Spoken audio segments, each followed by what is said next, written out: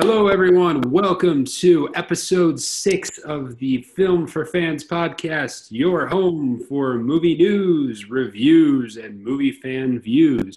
The podcast from movie fans for movie fans. I am I'm your one of host, those.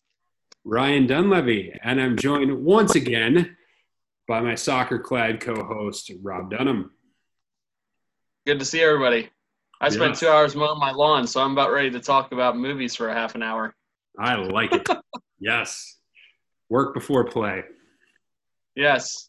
All right, so we got a great show in store for you. We're going to talk a little bit about new movies. New movies. Yes, they exist. What are those? New movies. We're going to talk about new movies. We're going to rank Christopher Nolan's movies and the watch list. All right, Rob, let's get started with some news for this week. And I think the biggest news is there's actual movies that have been out for a week now. And in particular, Unhinged, which was kind of the first release to come back out, starring Russell Crowe. And the news out of that one is it grossed $4 million over this past week. And $4 million is not bad, given that it's an indie release and the situation in the theaters. Rob, what did you make of Unhinged's box office gross for the week? I mean, it sounds about right to me. I think that if it were a regular week, it might have made slightly less, but I don't think it would have made a huge amount less if things were normal, quote unquote. But yeah, it's interesting to see that they were able to get some people out. Obviously, that's not a massive number, but it does indicate that some people are coming out. I know that a lot of the theaters that are opening have restrictions about distancing when it comes to seating, so there's not as many seats available. So that's going to impact numbers as well from this last week and as we move forward. Yeah. And the interesting numbers on this were that, and they did some comparisons from a similar movie from the same week last year, which was Angel Has Fallen, which grossed $21 million.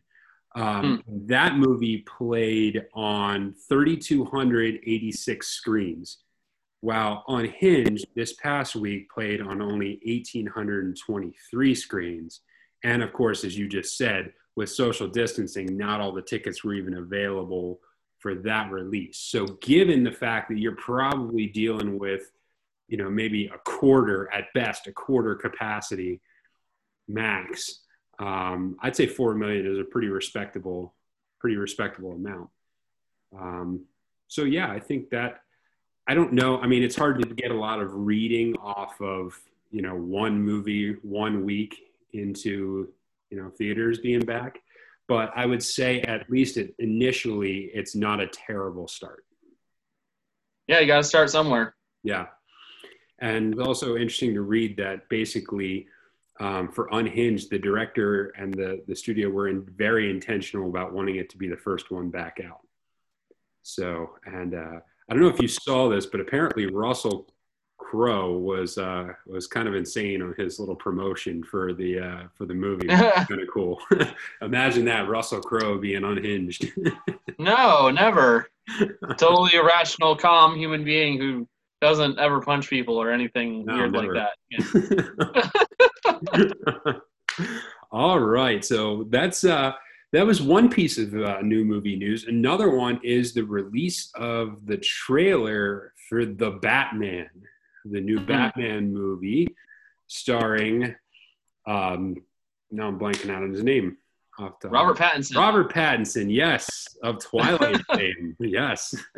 Oh, how exciting. Yeah, so Robert Pattinson, the new Batman. And so we got to see the first little bit of trailer for that movie. So, Rob, what did you think of The Batman? You're going to have to forgive me, Sensei, for not seeing it yet with my busy schedule. But I would love to hear your thoughts on it. Ah, yes. Okay. So I think it's really fascinating. I think it's interesting. It does feel a little bit more like the DC movies that have been around recently with Dawn of Justice and Man of Steel, particularly the later ones, the kind of darker tone of the DC comics. So I feel like it feels a little bit more like that era DC than it does the Nolan versions of Batman. Pattinson is an interesting, plays an interesting Batman because I think I have no idea what he's going to be like as actual Batman because apparently he's bulked up a little bit, but he's still playing a little bit more like his normal self. So I think he's going to be a unique character for it. And I'm going to withhold judgment on him as Batman until I see a little bit more, especially after I was not a fan of the idea of Heath Ledger, and that turned out really, really well for previous Batman iterations with I mean, to be fair, Robert Pattinson is already used to changing into a bat, so he'll do pretty good. Oh, man. So hitting you with a hard-hitting analysis here on Film for Fans. Yes. So we get some Twilight jokes in there. But I think it's an interesting choice. I mean, Pattinson has actually, for lack of a better term, kind of revived his career lately and gotten some more acting chops and been in some more films where he's played pretty well. You and I both saw The Lighthouse last year, which was an interesting film, to say the least. Interesting is a good way to say absolutely insane on every level. Yeah. And we're about to see him too in Tenet in just a few days. Yeah, so it seems like his career trajectory is picking up, and he's gotten more acting ability. So I'm encouraged by what I saw from the trailer. Good. I look forward to seeing it and the movie. Yeah. All right. So the next bit of news is we have a new slate of movies opening this weekend. So now that the movies are back, we may do a little segment like this each week where we talk about new releases and talk about which ones we would perhaps be interested in. So up on the slate for this weekend is New Mutants, The Personal History of David Copperfield, Bill and Ted Face the Music, and actually Tenet, if you're capable of seeing an early release, Tenet actually is debuting in some theaters on Monday, which is when we're going to see it. So aside from Tenet, which is, obviously on the docket, which one of the rest of those films seems most intriguing to you? So I know this isn't the case for everyone, and that's totally fine, but I love Bill and Ted, and I had not seen either of them until literally within the last year.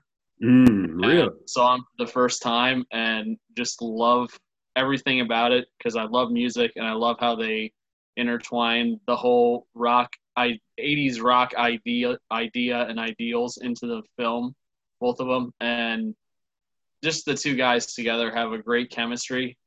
And I'm really looking forward to seeing if they maintain that, how it comes about so much later, what they do with the story. I know some people are already burnt out on the idea and think this is lame, but I'm here for it. So I'm excited to see it. I don't know if I'm going to go see it in the theater or not, but I'll definitely be checking it out in the near future. Sure. Yeah, I'm totally with you. It's all about Bill and Ted Face the Music. Bill and Ted's Excellent Adventure has been one of my favorite films. It's so funny. And it's right up there for me with comedy. And it's fascinating now that we have an entire body of work for, why am I blanking out on actors' names today? Keanu Reeves? Keanu Reeves. My goodness. I can't think. Man, that's a rough one. Man. I don't know. Apparently I didn't have enough. Ryan's just stuck in the Matrix, everybody, where Keanu Reeves is not an actor. He's just a battery plugged into a cell that I'll get it together. I promise I'll get it together. But Keanu Reeves, we have a whole history of film where he's playing these kind of wooden, stoic characters. And then there's Bill and Ted. And it's just so much of a departure for Keanu Reeves. And it's so great. and the characters are so endearing. And I love the scene of in the first movie of Napoleon running around the Waterloo Water Park and Genghis Khan tormenting a sporting goods store. I mean, it's such a fantastic concept. I love it. I mean, most historical movies where you're like bringing people from different eras, you have them doing like deeply important things, and here they're just bringing them out to explore a mall and give a final report. It's great. So I'm looking forward And, to it. hopefully they'll come across death at some point and have to play some games with him and have him be a sore loser again, because I love that. Yes, for sure. But if I were to pick a different one out of that, I think the personal history of David Copperfield seems kind of interesting. So we'll see. I don't know a ton about David Copperfield, so I think there could be some intrigue there for me.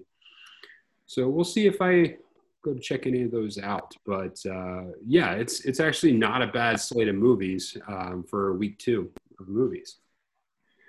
But of course, the highlight for us will be Monday going to see Tenet in IMAX. And I can't wait for it. I am stoked. There was part of me that never thought this would happen. So I'm looking forward to it. And given the fact that Tenet has come out, I thought it would be awesome for us to go through Christopher Nolan's previous movies. And if you're somehow not familiar with Tenet is the latest release from Christopher Nolan. It is the first truly big blockbuster to come out since movies went away. And this is one we've been looking forward to for a long time. So Christopher Nolan is probably one of, if not the best director operating right now. And he's got a great filmography. And so Rob, do you want to play a little game with Christopher Nolan's Let's play a game. Let's play a game. Yeah. All right. So what do you say we do a Christopher Nolan movie draft? Oh boy, this could get intense. Yes. So let's see. How do we want to do this? I think the person with the most hair should go first, although you might actually have more hair on your face than I have on the top of my head. So I think, man, just out of deference to you coming up with the concept of the podcast for the first podcast draft, I'll give you the first pick. All right. So first pick, round 1. I am going to take Inception. I'm going to take Inception. I think of all of the movies of his fantastic repertoire, I think Inception is the most unique and probably the one I would say most people would consider that they would know Christopher Nolan for. That's the one. I would say that's his signature movie if I were making a choice. So I'm going number 1, Inception. All right. I was just on Reddit this week looking at someone had posted a link to one of the special features that explained the hallway fight scene and just the level of engineering and detail that went into that. It's not just a simple camera trick that they were able to pull this scene off, but there's literally this rotating circle in this giant apparatus that they had to design this huge steel infrastructure just to build this thing. And they talked about how Joseph Gordon-Levitt was so insistent that he be allowed to do this on his own, that he didn't want to have a stunt double do it, that he wanted to be the one jumping around and walking around as the thing spun around. They also said that Christopher Nolan himself went in it and walked around as it was going around just to get an idea of what it would be like. And just the level of detail and commitment to pull something like that off. And it was such a massive scene in the movie, and it just really, it helps sell the whole concept. Yeah. And the insanity of coming up with something like that and then actually being able to work it out physically is mind blowing to me. Yeah, the concept is just so unique and so unlike anything else you see in films, and to be able to pull that off in a way that was still accessible is fantastic. So that's my number one. So I love Inception, but I'm glad you took it, because if I had the first pick, I would have taken The Prestige. Ah, okay. To me, the reasoning behind my pick of The Prestige first would have been that out of all his movies and out of almost any movie I've seen, it might be the most tightly written movie that I've seen. Just everything builds and builds. The movie is a slow burn. So for some people, they might be wondering what is actually happening, but I think there's enough tension in the storyline between the two main characters that it keeps you interested and invested from early on. And as it goes on and on, there's these points in the movie where something just clicks and you go, whoa, what just happened? And then I would say especially the last 20 to 30 minutes of the movie, those moments just come over and over and over. It's like waves. Mm-hmm. And the very end of the movie, the last 2 or 3 minutes of the movie is stunning. And I've said before, I think I get chills every single time I watch the movie when it comes to the last few minutes. And there's no other movie I feel that way about. So that's why I would rate it so highly. Yeah. And the battle of two rival magicians in and of itself doesn't seem like a great concept, but the way he pulls it off with just, like you said, escalating tension, the tension just builds steadily throughout the movie. And it's just a constantly increasing pace and tension. And the story is interweaved so well that at each moment, there are different moments in the movie where you feel for each of the two rivals. Like, you're not entirely sure who you should be rooting for as to which one's the good guy and which one's the bad guy for the entire movie. And that tension is just palpable. And like you said, the last few minutes are just spectacular in relation to the rest of the film. And the way he basically choreographs the film to the different parts of a magician's illusion is fantastic. All right, what do you got next? All right, so my second round pick is going to be Interstellar. I am a huge sci-fi nerd, so that's partially one of the reasons I take it. But for me, this is another instance where he took an unbelievably complex, dense concept and made it accessible. I mean, you're talking about the very boundaries of theoretical physics, things that the chief physicists do not fully understand and are just trying to work out. And they're putting them into a major blockbuster release for everybody else and being able to pull that off. It is also the most scientifically accurate space movie that's ever been created. I got a chance to read the physics of Interstellar by the physicist that they used on that movie, and it's so cool to hear all the backstories and how he dedicated time to getting to know the physics, but then to bring out the emotional element of it. I mean, the scene where he comes back in off of Miller's planet and realizes that him being on that planet for a couple of hours meant decades back on Earth has ticked off. And as he's watching his kids now as adults on the video feed and just bawling his eyes out. Like Matthew McConaughey in that moment, the guy we're going to be talking about a little bit more later on. Just the ability to take that concept of time that's just so hard to grasp physically, and to bring that level of emotionality to it is just spectacular. The thing that impresses me the most about the movie, I think, is just the grand scale of it. Especially watching it the first time in the theater, I was in awe of how big it was, how loud it was. I know some people think it's too loud. And that's okay. It's definitely pushing the boundaries, I think, in some of the scenes. But it's just like you feel it. You feel the largeness of it. You feel the huge emotion of it, the hopelessness of it, the hope of it at the end. It's all there, and it's big and it's small, which is what makes a great sci-fi movie, is what I found, when you can make something feel big but also small. Yeah. So that would have been definitely, I haven't made my final list, but that would have been close to the top. I'm not sure if I would have taken it first, second, or third, because, man, he just has so many good movies. Yeah. I might have gone Prestige and then my next pick, which is Memento. Mm. And the reason why Memento is so high for me is probably not it.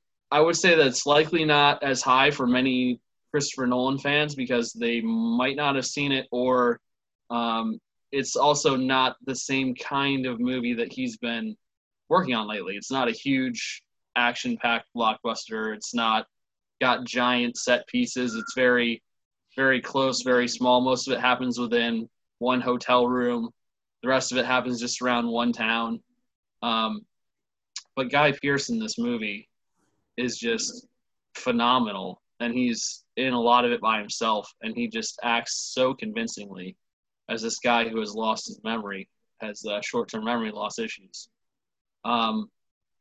I can say this about Memento, and one of the reasons why it's so high on my list, it is the only movie in my life, still to this point, that I have watched all the way through and immediately started and watched it all the way through back to back. Because as soon as it was over, I said, I need to watch that again. And I watched it again. I watched it twice in a row the first time I saw it.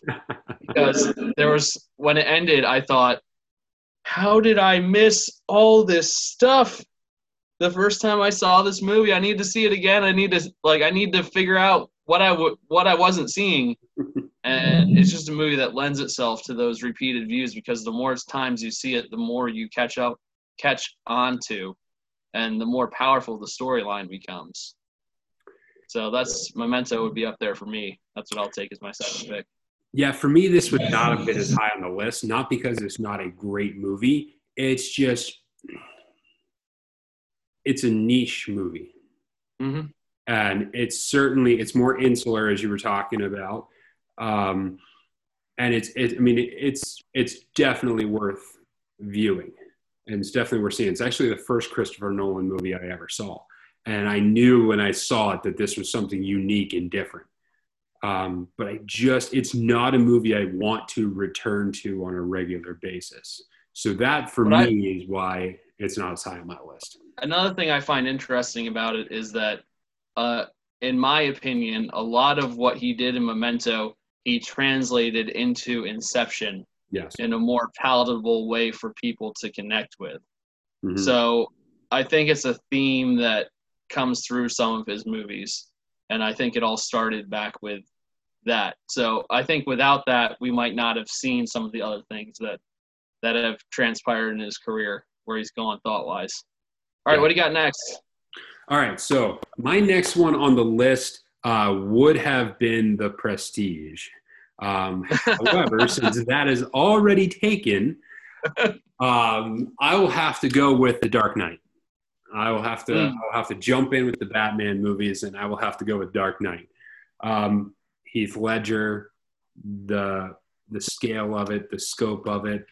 It's a much grander movie than Batman Begins.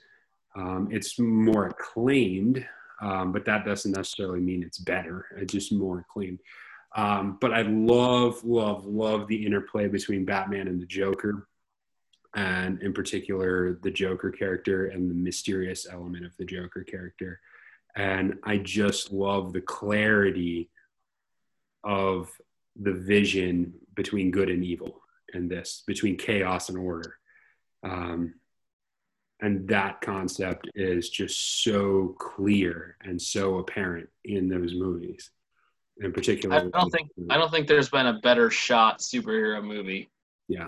When it comes down to it, from the very opening scene where the guy, you don't know who it is at the time, is holding the rubber Joker mask on the corner of the street, all the way through the movie, there's just these moments that they happen over and over again that you're just like, wow, that's just a beautiful shot. Yeah. It's just so well done. Yep. After The Dark Knight, I mean, and I agree, The Dark Knight, in my opinion, is the best of the Batman movies that he's done.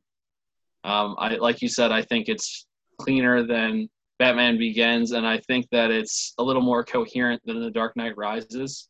Not that I don't like all three, but I do think The Dark Knight is the top one. Would definitely be very high up on my list.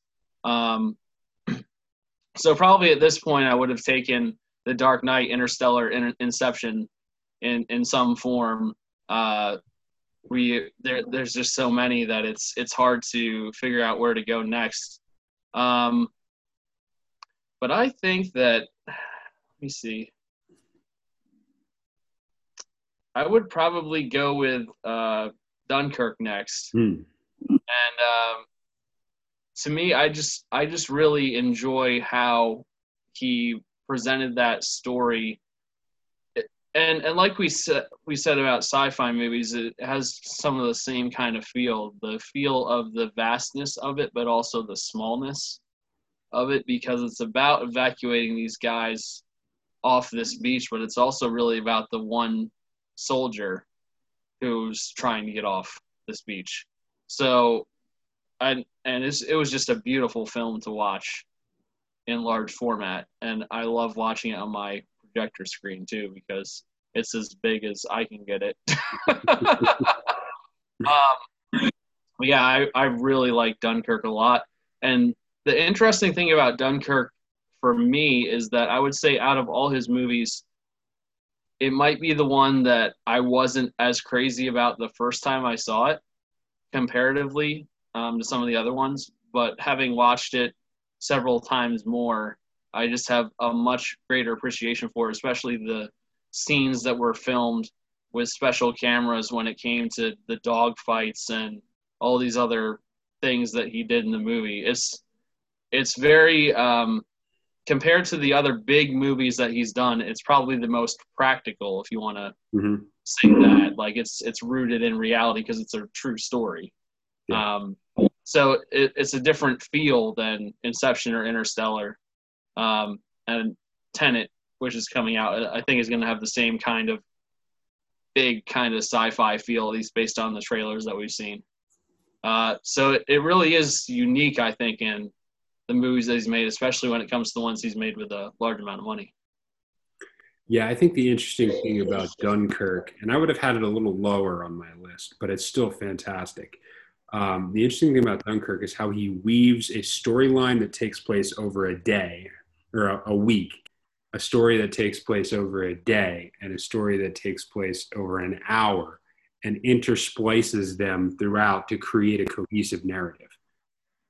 I think I've never seen that in a film, and to be able to pull that off in a way that makes sense is so well done.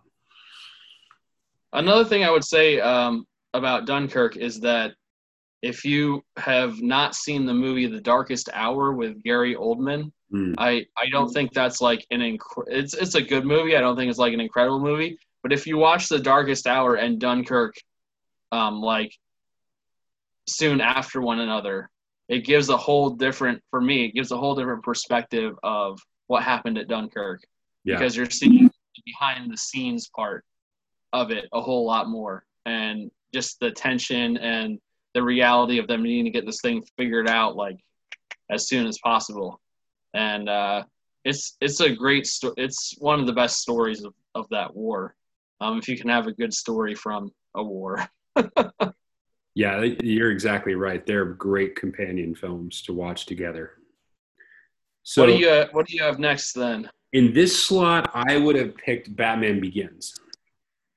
And I would say that Batman Begins for me was in there because it showed you right from the start that this was going to be a different kind of superhero movie.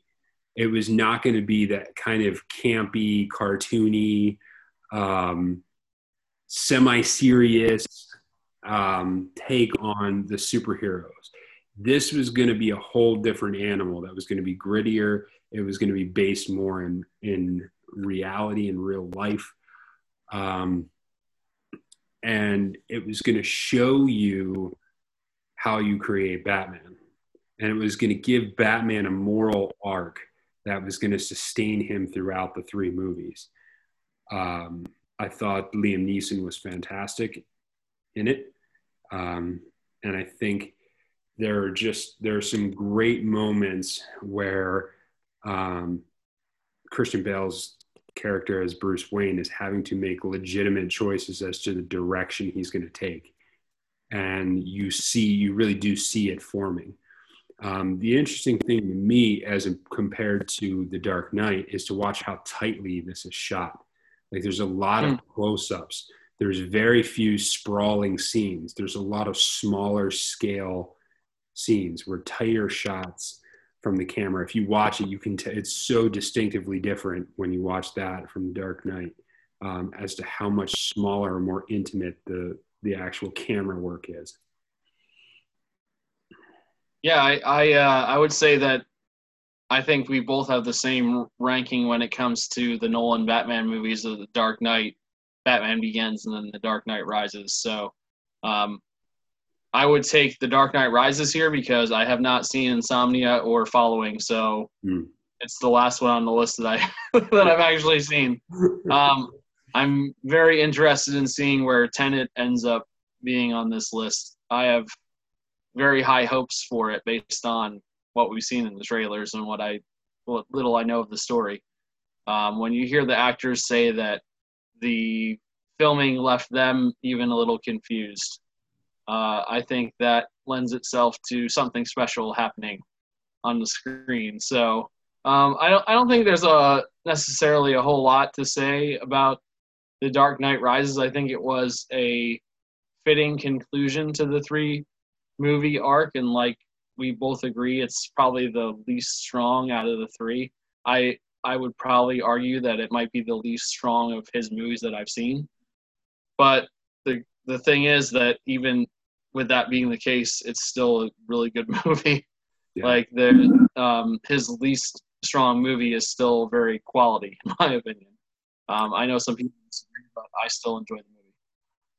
Yeah, I think what I like about The Dark Knight Rises in particular is that it basically shows what happens when you attempt to base something on a lie. Because at the end of The Dark Knight, they basically cover up the fact that Harvey Dent went crazy and killed people. And they covered it up to try and protect the city. And basically what you see when you transport into The Dark Knight Rises further into the future is you see the cracks in the society that have built on that unstable foundation of a lie. So I think it does a fantastic job of showing what happens when you attempt to base your I don't know, legislation, film, society, whatever it is you want to call it, on a lie. And that's displayed right from the very beginning, because the opening scene of the movie is the Batman logo like being literally cracked apart like ice, and Commissioner Gordon with his speech, "I believed in Harvey Dent." And that's where the movie starts, and it goes from there, and everything kind of just unwinds. Mm-hmm. Yeah, so you get to So I know that you have not seen Following either, but you have seen Insomnia. Yes. So what are your thoughts on that, since that's the last one we have here on the list? Yeah, so Insomnia is a good movie. There's part of me that almost doesn't want to count it as a Christopher Nolan movie because he didn't write it. He directed it, but he didn't write it. So it's certainly worth seeing. I don't put it up there amongst the chronicles and anthems of the great Christopher Nolan, but it's certainly a worthy entry. And Al Pacino is good. So. Yeah. All right, what do we got next? All right, so let's move on from this. So, all right, what we have next? Let's go on to our watch list. And so, last week we picked 2 movies to watch over the last week. The Gentleman and the Rhythm Section.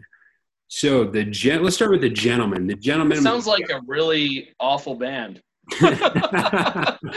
Yes, it does. Ladies and gentlemen, The Gentleman and the Rhythm Section. Yes, I think it's a jazz ensemble. Yeah. So with The Gentleman, what we see here is a movie that features an ensemble cast, Guy Ritchie film, and he's known for really being able to get into the inner workings and machinations of this British gang culture. It's where a lot of his well-known movies, Lock, Stock, Two Smoking Barrels, etc., have been focused. And in this movie, it's all about the criminal underworld, focused on the marijuana industry mainly. What's fascinating about this movie is that it features this sprawling cast of just really good actors and actresses, really famous, well-known people, some that are up and coming. But you've got Hugh Grant, you've got Charlie Hunnam, you've got Matthew McConaughey, Jeremy Strong. The list goes on. And to me, it was just a very well done example of what an ensemble cast movie can be. And I don't think that's the easiest thing to pull off. So when it comes to what made it effective as an ensemble movie, what do you pinpoint as maybe one or two things that stood out to you as things that were effective in that style of shooting? I think if you're going to do an ensemble cast, each one of the characters has to stand out. They have to stand out in some way, shape, or form. They need their moment. They need a moment that kind of reveals who they are and lets you care about that character. And I think this is one of the things that Guy Ritchie did brilliantly in this movie and has done repeatedly throughout his career on some of these type of movies, Lock, Stock, Snatch. You know, they're all very similar, of a similar ilk. But you can think of right from the get-go, Hugh Grant's character is one of the most unique characters that he plays. But every single one of them has their own quirks, has their own personality, and has moments where you just enjoy their character. And I think if you're going to pull off a big ensemble cast, A, you have to use them all properly, but B, you've got to give them all their moment. And I think he certainly did that. One thing that I thought was really interesting, and I think is directly tied into this, and I don't know if you noticed it, but one of the shots that he used several times throughout the movie was when two characters were in conversation, you would look at the one character in profile, and then it would switch to the other character in profile, and back and forth in conversation. Instead of having them both in the shot together, it was focused on one and focused on the other. And I think that that is done specifically for that reason, so that as the audience you're looking at, oh, this is how this guy operates, this is how this guy operates. It helps separate them, delineate their personalities from each other, and the interplay between the characters at different points in the movie is really amazing. And I think another thing that makes an ensemble movie really work is writing. And to me, this is one of the tightest written movies that I've seen in a long time. It hits every point that it's trying to hit, it hits, whether it's being serious, menacing, comedic. All the timing seems to be spot on. I mean, that's the writing and that's the actors acting the writing. But if you don't have it there on the page to begin with, it's not going to come across. I'm looking at you, Star Wars prequels. But there are moments, Charlie Hunnam and Hugh Grant's characters are a focal point of the movie, essentially functioning as narrators of the whole story. And their interplay is fantastic. And then you go, Colin Farrell is also in this movie. I didn't even mention him yet. He doesn't even show up until a little ways into the movie, but in a lot of senses, he steals the show, in my opinion, with his character, because right from his opening scene, he's just at it, and he's hilarious, but also you can tell he's serious and trying to take care of these kids that he's working with. You have any other thoughts on that? It's classic Guy Ritchie in the fact that it's fast wit and quips. Just little one hit fast comedic lines that just gets you laughing, and it's a thoroughly enjoyable movie. It's pure entertainment. The best part may be when they're taking a couple of characters are taking a dead body out of the one person's house. The person who's not supposed to see it stumbles across it. Is everything okay here? Yeah, I think I forgot to wash my hands. Yeah. It's just so good. Yeah. So the other movie that we watched this week was The Rhythm Section. Blake Lively and Jude Law being the two main actors in this film. Tells the story of a woman whose family has been taken away from her in what was purported to be an airplane crash, but it turns out that there may have been something more nefarious going on under the surface of all that.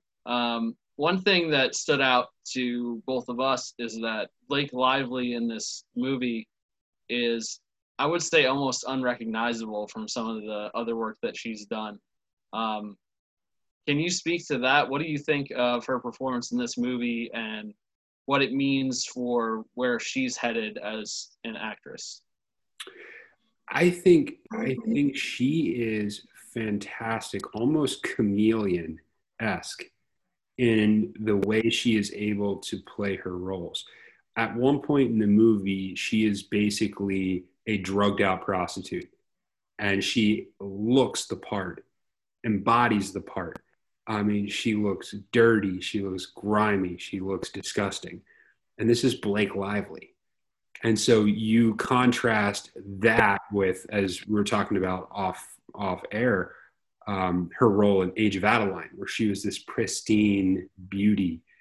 And there's just an incredible contrast, but it looks so natural. Like, she plays it so well.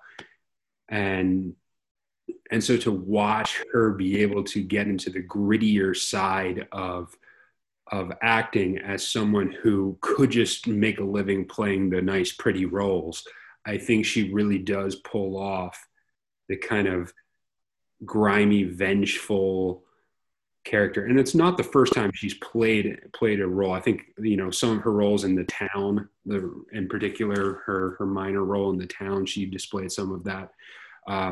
But she has a lot of versatility, more versatility than you would necessarily think. So I think she's got a lot to her acting chops. To me, the scene that really drove this idea and thought home to me was when Jude Law is training her in the woods and he leaves her to have to swim across a lake in order to get home.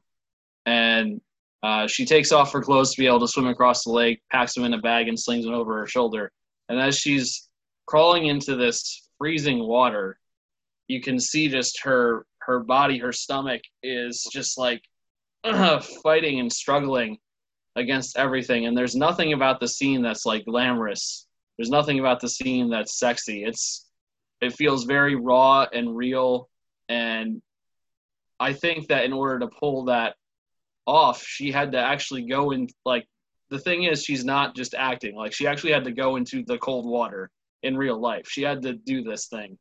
And I would say that it reminded me in some ways a light connection between some of the insane stuff that Leonardo DiCaprio did in The Revenant.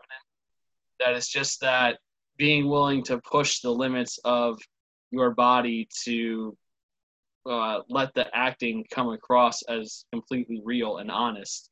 And that's how I felt about that. And it really sums up the performance to me, that one moment. Yeah, it's definitely worth to watch. It's a solid drama, kind of good revenge flick. So if you're into that, go for it.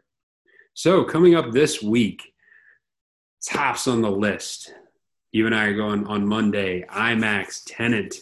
What are you expecting from Tenet? I have no idea what to expect. I've seen the trailers a couple times, but I've intentionally not watched them over and over again because I want to come into it with as clean a slate as I can. There have been a few movies that I've been able to get away, big movies that I've been able to get away with having seen no trailers before.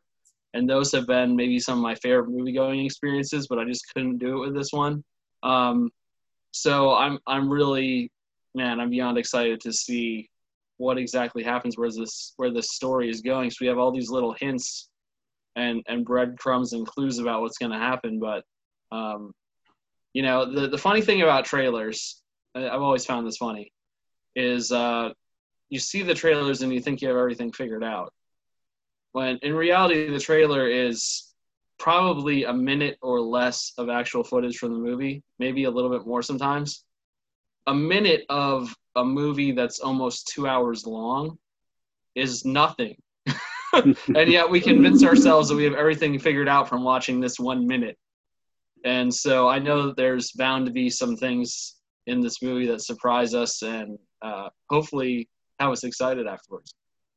Yeah, I'm expecting that this is going to be unique.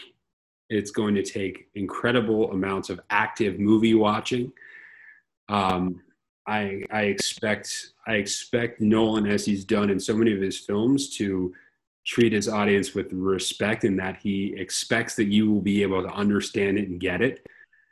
And I'm looking forward to seeing John David Washington, because I think he's got a lot of potential as an actor, and I think this movie could be fantastic for him. I know he played a great role in Black Klansman that won an Oscar. But I'm looking forward to seeing him in an action movie. So it's almost a holiday when you get a new Christopher Nolan movie. Yeah, and in that vein, I think we both talked about beforehand and kind of agreed that for our watch list this week, not to make this the Christopher Nolan podcast featuring other movies, but when one of his movies comes out, it is almost like a holiday week. So I think we're each going to be watching a different Christopher Nolan movie whenever we have the opportunity to do that, whether it be every night or every other night during the week, and just refreshing and reminding ourselves of some of the moments that we've really enjoyed over the time watching his film. Yes, and so I'm looking forward to a heavy dose of Christopher Nolan this week. So I think I will go with, I saw that Insomnia was on HBO Max. So I think I'll watch Insomnia again because it's been a long time. And then I think I'm going to go with The Prestige and maybe Interstellar. I did just watch The Prestige last week with someone who had not seen it, which is always the best way to watch that movie. Yes. But I'm going to try and check out Insomnia and Following because I haven't seen either of them.